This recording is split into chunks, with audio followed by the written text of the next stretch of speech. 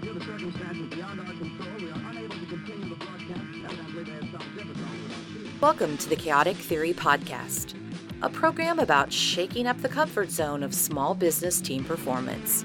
For business owners, managers, and anyone who feels the smallest change in awareness can unlock transformational results to their organization. Here's your host, Scott Hopkins. Hello, my name is Scott Hopkins. Welcome to the Chaotic Theory Podcast. This is the first episode in the Team Dynamics Key Performer series. Over the next few months, I'm going to be discussing how team dynamics, or more accurately, how trust, engagement, alignment, and modeling impact how organizations build and develop highly effective teams. So a little bit about me and my background. I'm a decorated aviation combat veteran. I've led men in combat, and I understand the value and power of building high-performing teams of any size. While my focus is bringing value and success to small businesses and entrepreneurs, I believe any organization can benefit from these insights, and I hope that you will take some value away from this podcast when it's over. Based on my experience, when an organization, whether it's a company, a military, or a sports team, is able to create an environment of trust, engagement, alignment, and modeling, they are capable of accomplishing great things. The focus of today's episode is team dynamics start with trust, mainly because trust is an essential piece in any organization to be successful. And in the immortal words of Harry Truman, the buck must stop here.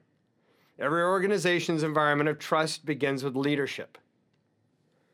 Leadership's job is to create the picture from which everyone internally and externally comes to know the organization. For good or bad, people's impressions are based on the picture they are presented with. And if the picture and actions of an organization don't convey a sense of trust, then that trust and influence of the organization are lost. So in discussing how trust is established in an organization, I'll set the table by saying that the three top surveyed leadership characteristics are lead by example, having strong ethics and morals, and having strong knowledge of the business. These are essential to successful organizations. In understanding how these three leadership qualities influence the success of an organization, I need to discuss the barriers to reaching that standard and how it influences trust, because it doesn't matter what survey or report you look at, trust in organizational leadership across industries tends to be much lower than many would imagine. So what are the biggest barriers to building and maintaining trust in any organization? First, lack of credibility with leaders. Second, a difference in what organizations say and how they act. And third, a focus on results or the bottom line rather than the company's success as a whole.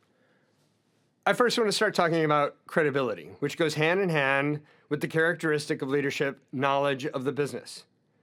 If a person is placed in a position of leadership or authority, to get the most out of their people, a manager, a boss, or a leader needs to convey a sense of competence at the level they've been placed in order to build trust with their team. Many organizations promote internally, raising up individuals who have been in a position for a while and understand the organization or the processes. But does that mean that this new manager is a credible leader? What qualities make them right for the position? And what qualities can make the team question the leader's credibility? As a new member of an organization, it's natural to assume that those individuals in positions of leadership in the organizational hierarchy have proven their skill and ability to lead. While in some instances, this may be an accurate assumption, many companies focus on promoting managers, not developing leaders. To illustrate this point, take for example a few scenes from the movie Office Space, where the two managers approach the employee regarding a failure to put a cover sheet on his TPS report. This, of course, is followed by a phone call on the same subject by another manager. Top that off with the fact that it's very apparent none of the managers are actually listening to the reply. They simply want compliance to the point of making sure the employee even gets another copy of the memo. These are managers. They aren't interested in understanding the cause of the problem, nor helping the employee develop a better process for meeting the new policy requirements. They simply have an expectation that the process will be followed by everyone they manage. More interesting of an observation, was that the new procedure was put in a memo. There was no suggestion that the process was explained to the team, no buy-in by the managers or by the employees. Nor is there any indication that the bosses are on the same page, since each felt a need to admonish the lack of compliance individually. Employees in this organization may find trusting in the competency of those who lead them and influence them a hard leap to take. How motivated to produce can they be, knowing that productivity may not necessarily be recognized or rewarded? I think the more humorous nature of the movie, for the most part, is being able to relate to the experience, because that type of environment is so normal in today's organizations. I mentioned before that companies tend to promote managers, not develop leaders. And the movie illustrates this perfect example as the main character is promoted to a manager position after displaying an apparent frustration with the organizational processes and a complete lack of motivation to produce. That brings me to the second barrier to developing trust in an organization: how actions and words influence trust. This can be tied closely with leading by example. Think about an organization you're a part of. Do their actions and words line up? I'm sure everyone has heard the adage, employees don't leave organizations, they leave bad bosses. An organization that espouses high values but doesn't follow them or hold themselves to the level in line with those values can lose credibility and trust very quickly. While you ponder that, I'm going to look at a case study from history. I'm a big history buff, and I love using examples of history for my teachings.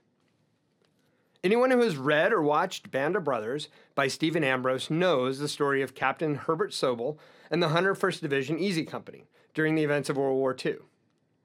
The image Captain Sobel presented to his men was that of a hard, compromising man who cared more for results than his people. He was also seen as a person who demanded a certain level of performance without being able to perform that same level himself. His strict focus on results and adherence to rules without regard to his people did little to engender feelings of trust, and his lack of knowledge and skill in relation to what he expected of his men broke down his credibility. Now, to be fair, Easy Company is regarded as one of the most distinguished paratrooper units during World War II, and their accomplishments are forever etched in time as the standard that the 101st Airborne Division lives up to every day. While Sobel's hard personality forged the sharp strength in his unit, he was also seen by the men he led as a man who they could not trust and had no faith in to lead them into combat, and that is a serious problem. The dichotomy between action and words also impacts manager-employee level when managers demand productivity or extra time, or any number of requirements from the employees but are seen not putting in the same level of commitment or work as they demand. Requiring an employee to stay late to finish a project but leaving early, assigning an employee a lead to a project but then micromanaging the process. Breaking down trust this way can be more detrimental than a lack of credibility, because now it is directly undermining the employee's motivation and desire to see that manager receive recognition for the hard work of his team. In truth, the day-to-day operation of a company are not the same as leading men into combat, but the lesson is the same. Leading by example, establishing trust and credibility in your team, acting in a way that is congruent with your words and values are paramount to the success of any team. Which highlights the last roadblock to building trust in an organization: focus on results and the bottom line, regardless of the impact on the employees. This one is a bit less directly related to the leadership characteristics or to having strong ethics and morals, but it speaks to where an organization places its values. While it's an understandable focus for any organization to make sure that they are producing a product or service that will bring in or serve their client, most forget that there's a team involved that makes that happen. Most companies claim a strong value in their people, but fail to act on those values due to competing priorities. In many instances, an organization's success comes because they truly value their team and show it. But many are successful because they push the edge of their capability to drive the bottom line and forget to recognize the biggest resource that made it possible: their people. Unfortunately, the quality and value a company's product or service might bring in is meaningless if their management doesn't value or influence their people effectively. Like my example earlier, bad bosses or managers monitor and direct employees rather than lead them. And curiously, most organizations measure their people instead of grow them. When I say measure, I think about the time spent monitoring time in the office, productivity, missed deadlines, proficiency scores, and the completion of mandated training. Unfortunately, they don't spend time understanding employee motivations or interests and lose out on amazing potential the employee presented when they were originally hired. As a business owner, a manager, or a member of any team in that kind of an environment, if there's a lack of trust in your organization stemming from poor or toxic leadership, even the smallest of changes in rebuilding trust will have a significant impact on your team's productivity and success. Team members that feel their leader is one of them, not removed from the stress and struggle of the mission, are more likely to go the extra mile to make sure the mission is accomplished, make sure that the bottom line is met. They want to follow someone whose beliefs and actions line up. Leaders aren't perfect. The best leaders accept their faults and their mistakes, and the people they lead see that vulnerability as a reminder that the person leading them is fallible. The leader, the manager, the owner who is able to convey to his team clear objectives and give them the tools and competence they need will influence their success.